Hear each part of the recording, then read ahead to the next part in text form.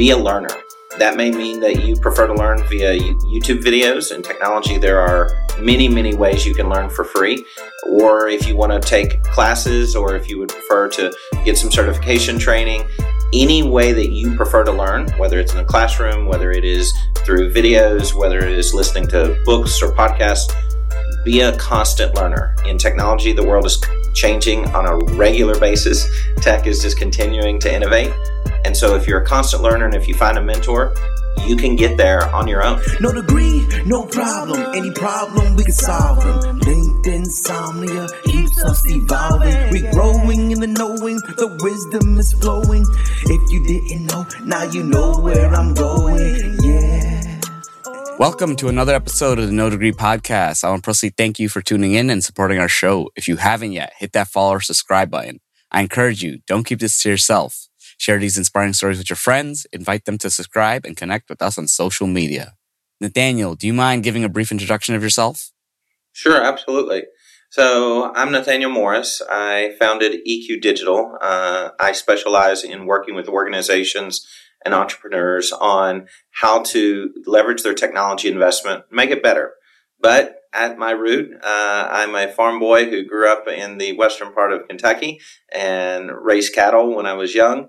And now I'm working in technology. So a little bit of a far stretch from where I started, but I love the outdoors and love having a little bit of getting my hands dirty from time to time as well.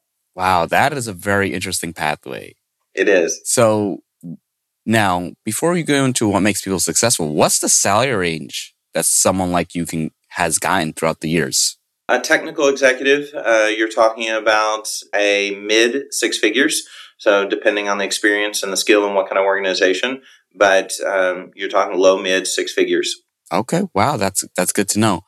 So if you could create a blueprint of your success to pass on to someone without a college degree, what would it look like? Like, what would they do? What shouldn't they do? Yeah, absolutely. So I don't have a college degree. I started learning about computers when I was in high school. Things were new. It was not common for everybody to have one in their house. And I had a very old model, and I just began to experiment to learn. And I would encourage, if you're going to pursue a path of getting into this type of field, find a mentor. Find someone who can work with you. For me, early on, it was my uncle, and then later a teacher in high school who was teaching computers in my senior year.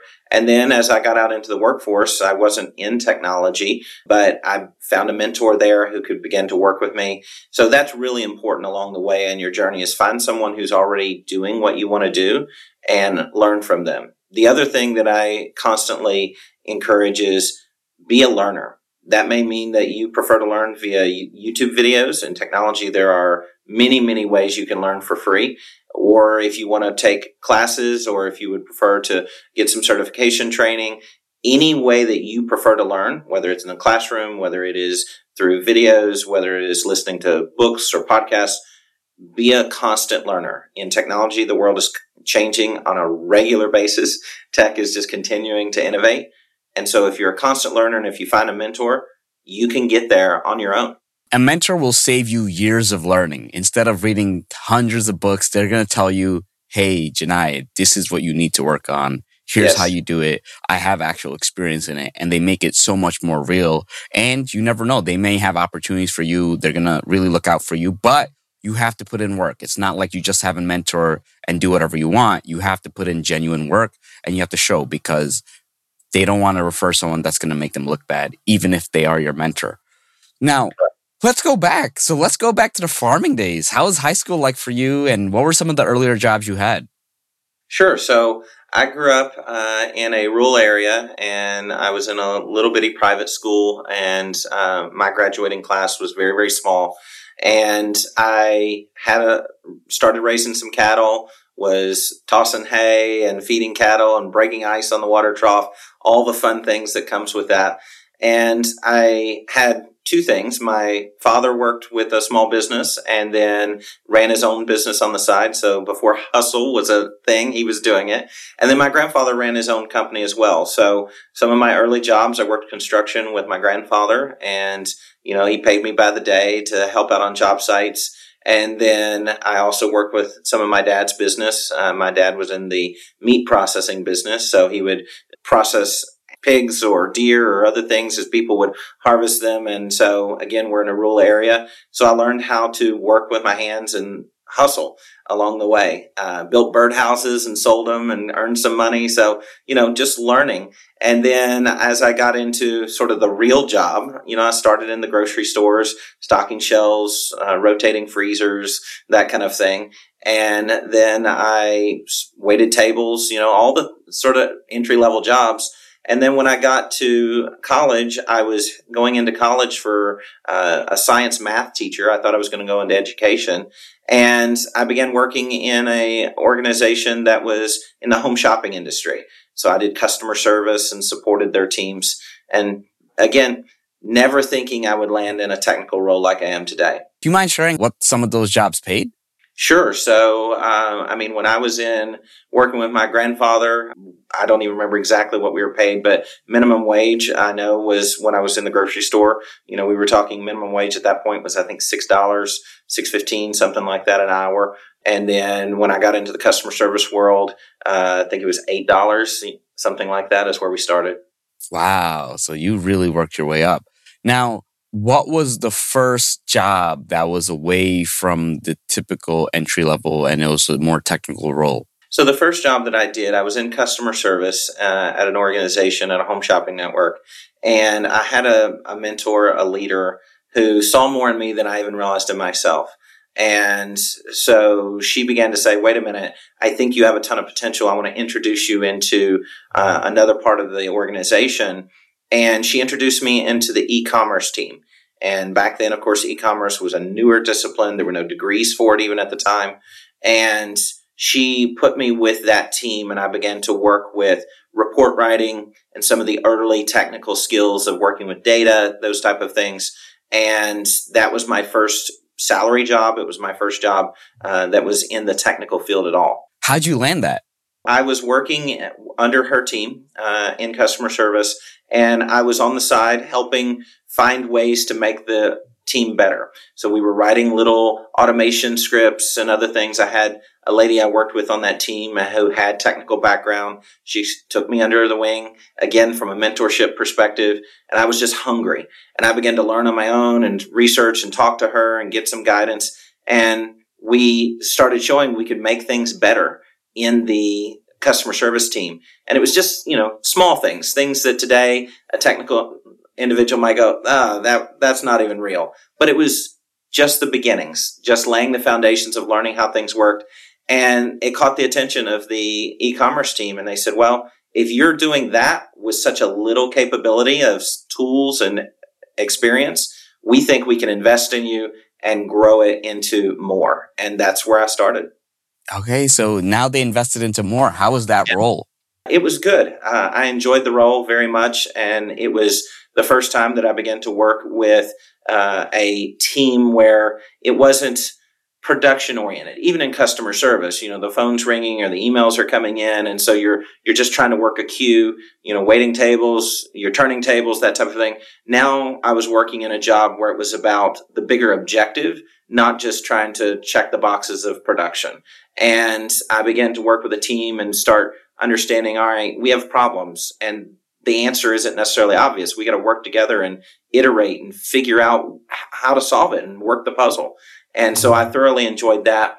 And I had the opportunity to work with that team as that team grew. When I started on that team, it was about 5 people. And when I left the organization later, I was no longer in an entry level. I left as a director, and I was running the whole team. Myself, my peers, the entire organization was about 50 people. So it was thrilling to just grow and to learn inside that team. So what were some of the skills that you picked up along the way? So technical skills obviously were part of it. I would grow some understanding of how does this technology work and how does this work together. I would step over and work with people outside of e-commerce who were in other parts of the business, learn how the business world worked. I had to really get an understanding of how does business work? How does the tech work? And I spent a lot of time working with even vendors who were happy to teach me about their products, not just say, here it is, but help educate me, give me resources. And I knew I was not an individual with a degree, and I was going to have to learn on my own. So I built a learning path, found mentors to help me. I had a gentleman I worked with who really helped me understand from a leadership perspective what to grow. So business, leadership, tech, those are the three areas I was really focused on. And I will say, I learned the tech. I learned a good bit of the business. The leadership, I was a little bit not as good at as I grew in that role. And so I had to really continue to work and hone on that one quite a bit. But I thoroughly enjoyed getting new technology, new experiences. Can you go into a little more detail on like the specific technical skills? Like what technologies did you have to know just so readers can figure out what to do? Yeah, absolutely. So in an e-commerce world, I had to get an understanding of HTML. So I needed to learn how web pages were put together, JavaScript. I became a big student in JavaScript because it was a big part of what we were doing. Back then, there was a technology called Adobe Flash. That's kind of been sunset at this point. But then I had to learn about SQL and databases and how database structures are put together. That was a big set of skills that I would start with. I would run into a problem. I'd Google it. I'd go find a class on it. I would go talk to a data administrator who had the experience and say, I don't understand what I'm doing wrong. Microsoft Excel. I knew nothing about Microsoft Excel really when I stepped into that e-commerce team. And by the time I left, not just in that team, but basically within the company, I was known as an Excel guru. I still am in a lot of ways to this day because I had to go figure it out for myself. And really, I took some, downloaded classes, videos. I would go to the local used bookstore and I would get 2 or 3 year old books that, technical books, they have a very short shelf life. So they're really cheap. And if you go 2 or 3 years back, but it had some of the foundations. And so I would read through those and I had a collection of them. And that's how I had to grow my skill along the way. Excel is a very underrated skill. Like so much of the business world and just whatever is built on Excel. Yes. So being the person who can use Excel without the keyboard, you're like the guru, you're like the wizard, and it takes you far because I know people who do everything manually and then they have someone like you who can do it in a quarter of the time. And then especially if you can pass that knowledge on to the organization or be the person that does it, you end up making yourself real valuable. So you worked your way up all the way to the director level. Mm-hmm. Now, how did it make you feel once you hit that level? Hey, are you frustrated with your job search? Are you sending out resume after resume with no callbacks? If so, I have some good news. After 3 years of helping over 400 people land jobs at places like Meta, HubSpot, Google, Twitter, Amazon, Tesla, Disney, Sony, just to name a few, I created a course. In the Get Your Dream Career course, you'll discover best practices for creating a resume that stands out, and you'll also learn how to optimize your job search. It covers every aspect of the job, including resumes, application strategy, networking, LinkedIn profile optimization, interview guidance, and salary negotiation. You will also get a behind-the-scenes view of how recruiters use LinkedIn to find candidates. And of course, you'll get resume and cover letter templates. Get one step closer to your dream job. Sign up at the link in the notes below. It was a conversation where I'm sitting here going, I can't believe where I'm at. And at the same time, a good sense of accomplishment, right? Because it was funny. I had someone else who worked in the organization, and I was there for 8 or 9 years. And I had someone else who worked in the organization in another department. And they didn't know me starting out, right? I met them, and we were later into it. And they would tell my background to other people. They'd be, oh, yeah, he grew up on a farm. And they're like, no, that's not possible. I had grown so many skills that I didn't even look like the same person in a lot of ways, to the point, I became a joke that I'd come from a farm, not in a detrimental way, just people didn't believe it because it was such a contrast. And that was really a sense of accomplishment for me to say, you kind of pulled yourself up by your bootstraps. And, where I grew up, the best job in the area was to say you went to work for a local furniture factory and, you spent 20 years there and you'd worked your way up, or the local paper mill. Like, there just weren't six-figure jobs out there. And so when I'm sitting here saying, I've accomplished this, it was humbling to say, wow, look how far this is. And there's a sense of accomplishment too, right? To say, wow, this is amazing. Yeah. Now, what came after the director? Like, what came next? So I stepped out, founded my own organization, and began doing consulting for some very large brands and began working with them, having taken the skills I learned. Went out and did some freelance and some consulting with my own organization, and then wound up in another company doing the same thing. I came in as a director, helped them transform their IT team. That's where I learned a lot more on leadership. Again, continuing to grow, continuing to learn more skills. And now I run my own organization again. So it's been quite the journey along the way. When you got off on your own, how'd you go about getting clients? Because that in of itself is a skill. It is. One of the things I would tell somebody who's saying, okay, I'm in a career, I like what I'm doing, build your network. You know, they say that your network is your net worth. And I think it's extremely important to build those relationships. Because I was in an e-commerce team that purchased a good number of software tools and various things that were on the market, I had relationships with the vendors. I was often a point person working with those vendors. And so when I stepped out on my own, I had a network to begin to talk to and to say, hey, I'm stepping out on my own. Here's what I'm doing. And I began to get jobs from referrals. And that's the best way until you can build up and really start marketing and advertising your services. Those referrals, those first few deals are so important. And that comes from your network. And so whether it be get your LinkedIn profile established, begin to connect with people. When you meet people, connect with them on LinkedIn, even begin putting out some content. That's a great way to build your career over time, because one of the things that you do get in a college degree is you get a network. You get people you find who are in similar fields, and you're like, okay, I'm going into technology. I had these other people who were also in the classes with me who have the same interest. Well, you can still gain that by just building your network as you go through your career, reaching out through LinkedIn, et cetera, and you can establish the same thing. So that's very valuable as you grow. Yeah, those referrals really make a big difference. I've gotten some phenomenal referrals from people, and that helps you understand these organizations. And then when you do good work, you'll get more referrals that way. Absolutely. When you went into the organization, you went on your own. Why did you go back to an organization? So I went out on my own, and then I had a executive I'd worked with before, and he called me and said, hey, I need some help with this new job I'm in. I've just walked into a company. And so I started from a consulting perspective with him. My company, we began consulting with him. I was doing the work.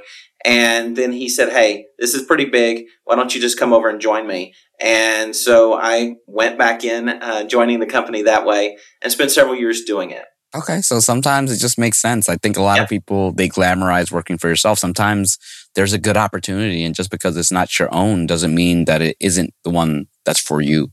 Yeah, and the journey is never a straight line, right? So ultimately where you want to get to is going to have some zigs and some zags in it.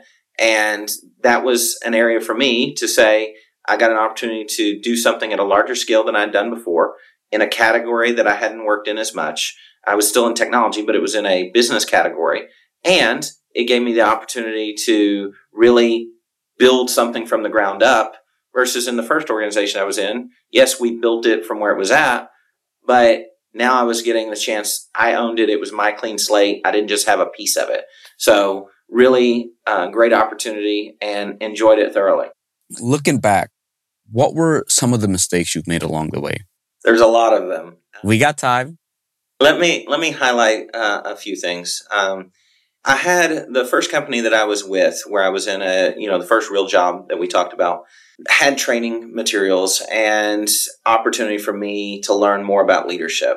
And I went to some of the classes, but I didn't understand how valuable leading was. And it was a situation where if I had it to do over, I was focused on the tech and didn't understand that leadership side and being well-rounded. I think that's something I would stop and go, wait a minute, I need to put some more focus here, because that that hurt me at a couple of stages of my career. And I learned from them, but they were dips, right? Where I had to say, wait a minute, I could have done this faster. I could have gotten there with a better outcome. And if I had learned leadership a little bit faster. So I think that's really an important thing. From a technologist perspective, you love the shiny architecture. How can we build something new? And it took me a few years, probably 10 years in my career, before I really understood the principle that simplicity is profound. And in technology, that's one of those things where, and it's not just in tech, it exists everywhere. Sometimes there's a drive to say, I built something new.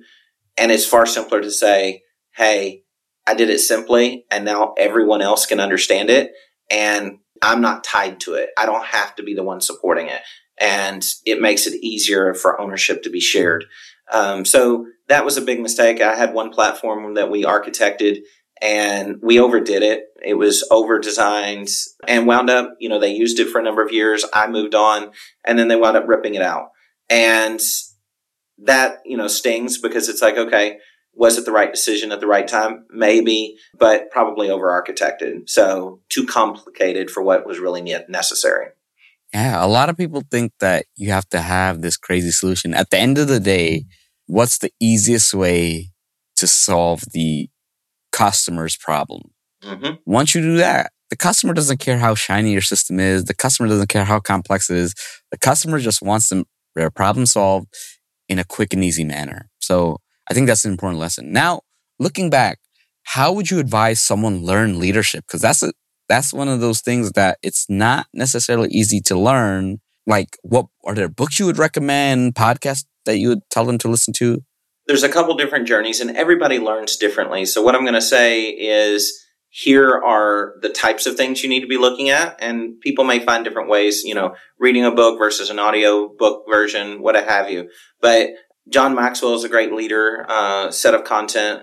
So Irrefutable Laws of Leadership, if you can only read one as a leader, I would start there. When it comes to leading teams and how to build teams, I love Patrick Lencioni's works. 5 Dysfunctions of a Team is a classic.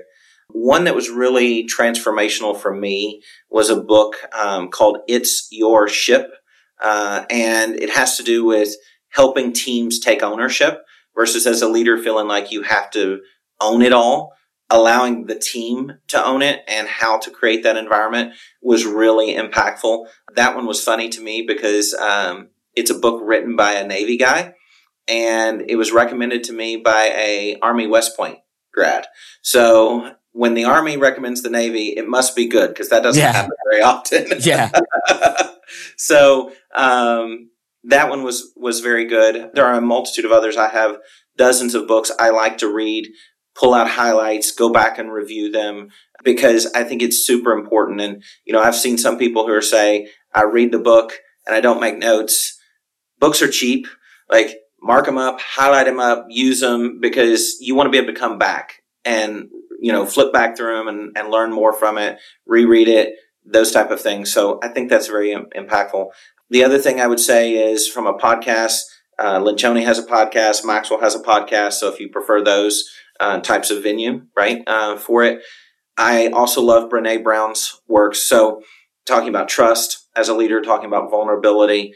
And then, the other thing is, if you're YouTube, all of the TED Talks, there's a lot of leadership material that's there that's highly valuable. And that's what I had to learn. I had to invest in myself from a leadership, and I made a lot of mistakes, and I'd have to go talk to people and say, hey, I'm sorry, I messed this up as a leader, and I'd have to learn from it. And yet at the same time, I knew it wasn't where I needed to be. And so I had to focus on it. And I spent a lot of time. I spent probably 5 years where the majority by a mile of what I read, learned wasn't technical. It was all about leadership. So probably 70 to 80% of what I consumed from a learning material, whether it's reading articles, watching videos, podcasts, what have you, was all on leadership, because I wanted to absorb as much as I possibly could and learn about it. Oh, and that's a sign of a true leader. I think a true leader is always learning, realizing that there are multiple perspectives, absorbing it in, and you really have to throw out that ego. Now, what are some common mistakes that leaders make? one of the things that I have seen, and I'll probably put a little bit of an angle on this of technical leaders. One of the things that I often see is when you step out of the role of I'm an individual contributor and you become the leader of the team, it's very dangerous if you do that inside of the same organization, that you can still try and jump down and fix the problem. And this happens in whether it's in a retail organization, whether it's in a tech organization. But if I was the software developer and I'm writing code and now I manage the software developers, I need to deliberately, from a mindset perspective, say, I don't write code. I need to make sure that I allow my team to write code, because if I still try and write the code, the team goes, well, wait a minute, my boss is coming in and doing it. I don't want to, I'm not going to challenge my boss. I'm not going to, surely they know it better than I do. They've been here longer, what have you. And so it's very important when you move into a leadership role early on that you're comfortable with saying, my job is now leading software, not doing software. And that mindset shift trips up a lot of people. And again, not just in tech, but it happens. I see it a lot in tech, but it can happen in even a restaurant. You take somebody who was a great cook and then you say, okay, you are now the manager of the restaurant. They may have to cook, but you don't want them trying to push the cook out of the way to say, okay, I'm going to do, because that demoralizes the team. It undermines the team. So really that kind of a shift is important. The other thing I see leaders do is when they're hiring and firing, they're sometimes looking at the skills versus looking at the attitude, looking at the capabilities. And I've seen a lot of leaders ruin teams because it was all about the checklist. It was, they've got 5 years experience. They've got this certification. They've got this thing.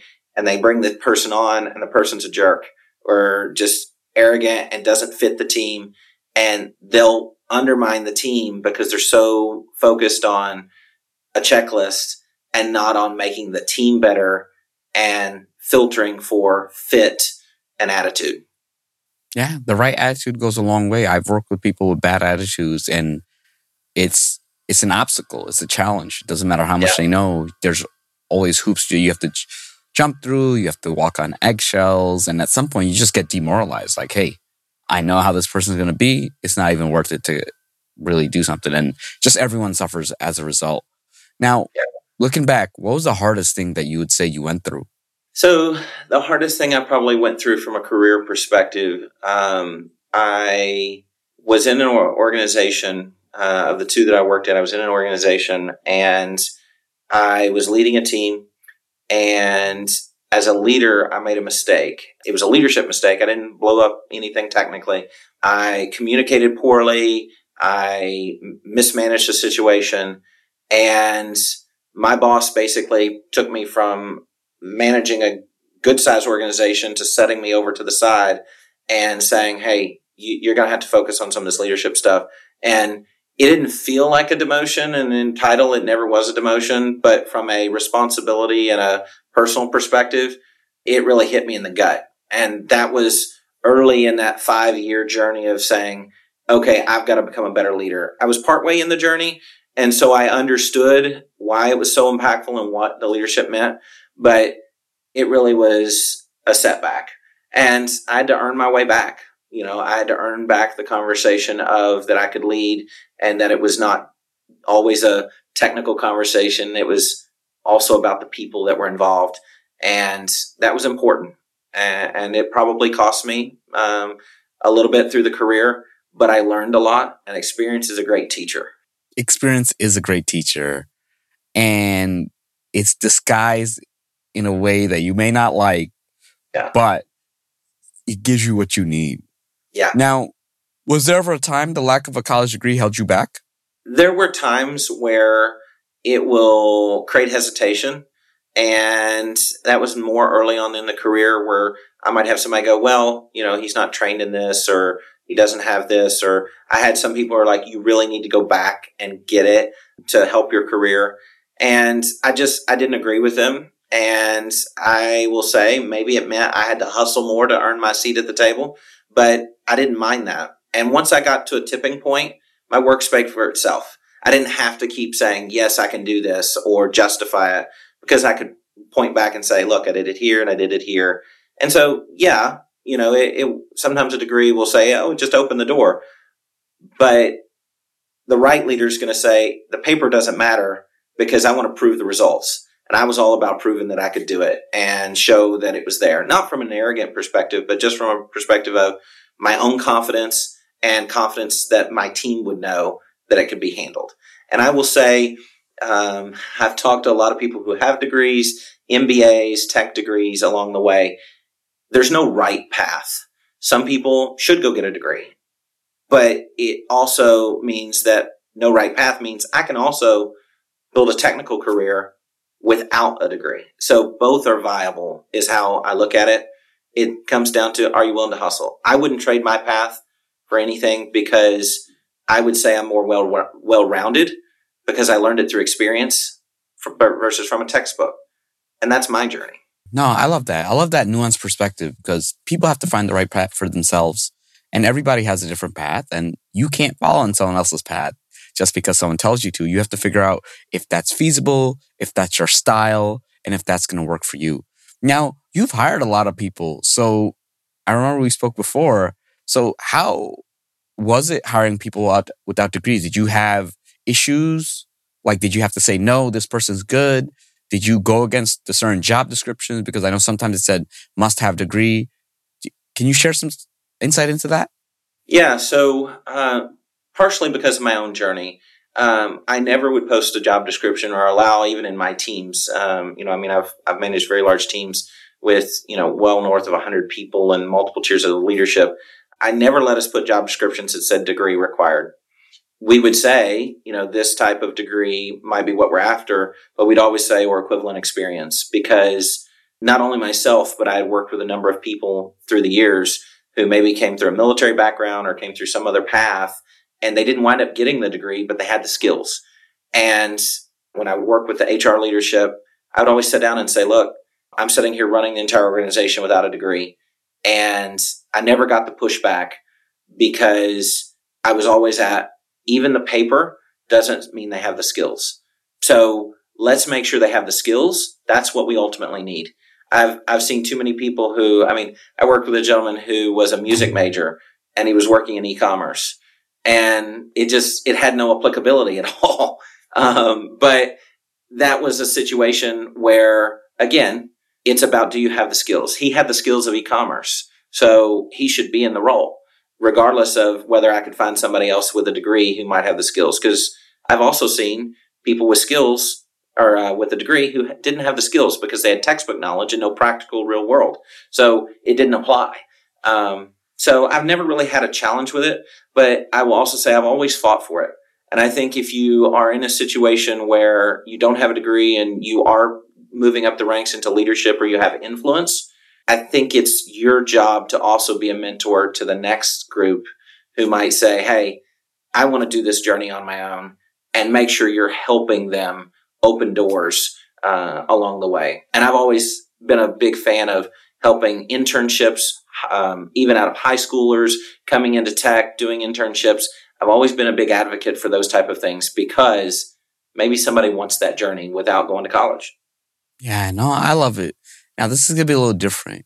If you saw 18-year-old Nathaniel walking across the street, what would you tell him? Coming out of high school, I would probably say, learn how to lead, learn how to network, learn how to communicate.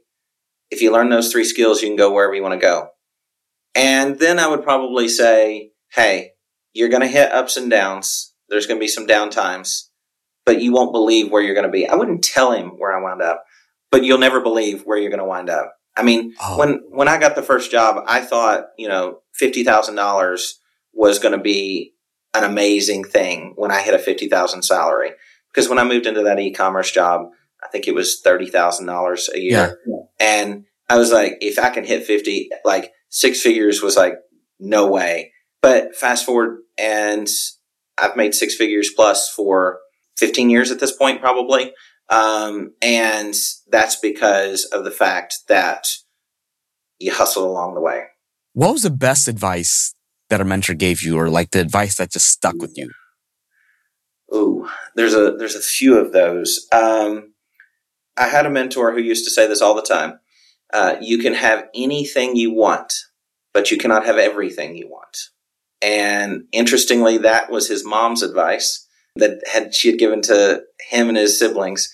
And then he shared it throughout his career. So I think that's really important to understand. There's going to be trade-offs in life, and you're going to have to figure out, you might not be able to have as much time watching TV or playing this or doing that or spending. You can have fun, but you might have to take some of your own time to invest in growing your own skills to level up, right? And so that may be something to consider. The other one that I would share is I had a mentor who used to say, the road has a ditch on both sides, so mind the ditch.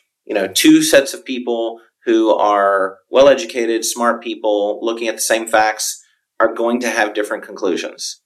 And they're probably both slightly wrong and slightly right. So find the middle ground. And this applies in so many facets I've found in life, but it's about balance. And balance is not equilibrium where we're never going one way or the other. Balance is about the fact of we are over time against a center.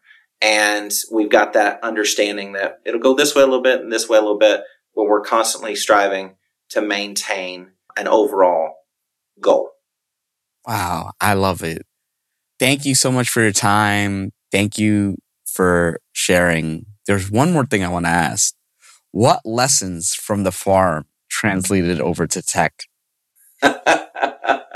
What lessons from the farm translated to tech? I would say, don't be afraid to get your boots dirty. Just dive in. And the other one I would share is you got to care for the animals, right? Before you care for yourself. That's a farm thing. But translated to leadership, you got to care for the people and your team before you care for yourself. And when you apply that principle, that's where you'll see growth. That's a great way to end the podcast. Thank you so much for your time. You shared so much golden nuggets, and I know this will help a lot of people, and I hope someone who's on the farm is listening to this episode. I've enjoyed the conversation. Thank you so much for the opportunity. Another great episode. Thank you for listening. Hopefully this information was valuable and you learned a lot. Stay tuned for the next episode. This show is sponsored by you. No Degree wants to remain free from influence so that we can talk about the topics without bias. If you think the show is worth $1 or $2, please check out our Patreon page. Any amount is appreciated and will go towards making future episodes even better. Follow us on Instagram or Snapchat at No Degree Podcast, on Facebook at facebook.com/NoDegreeINC.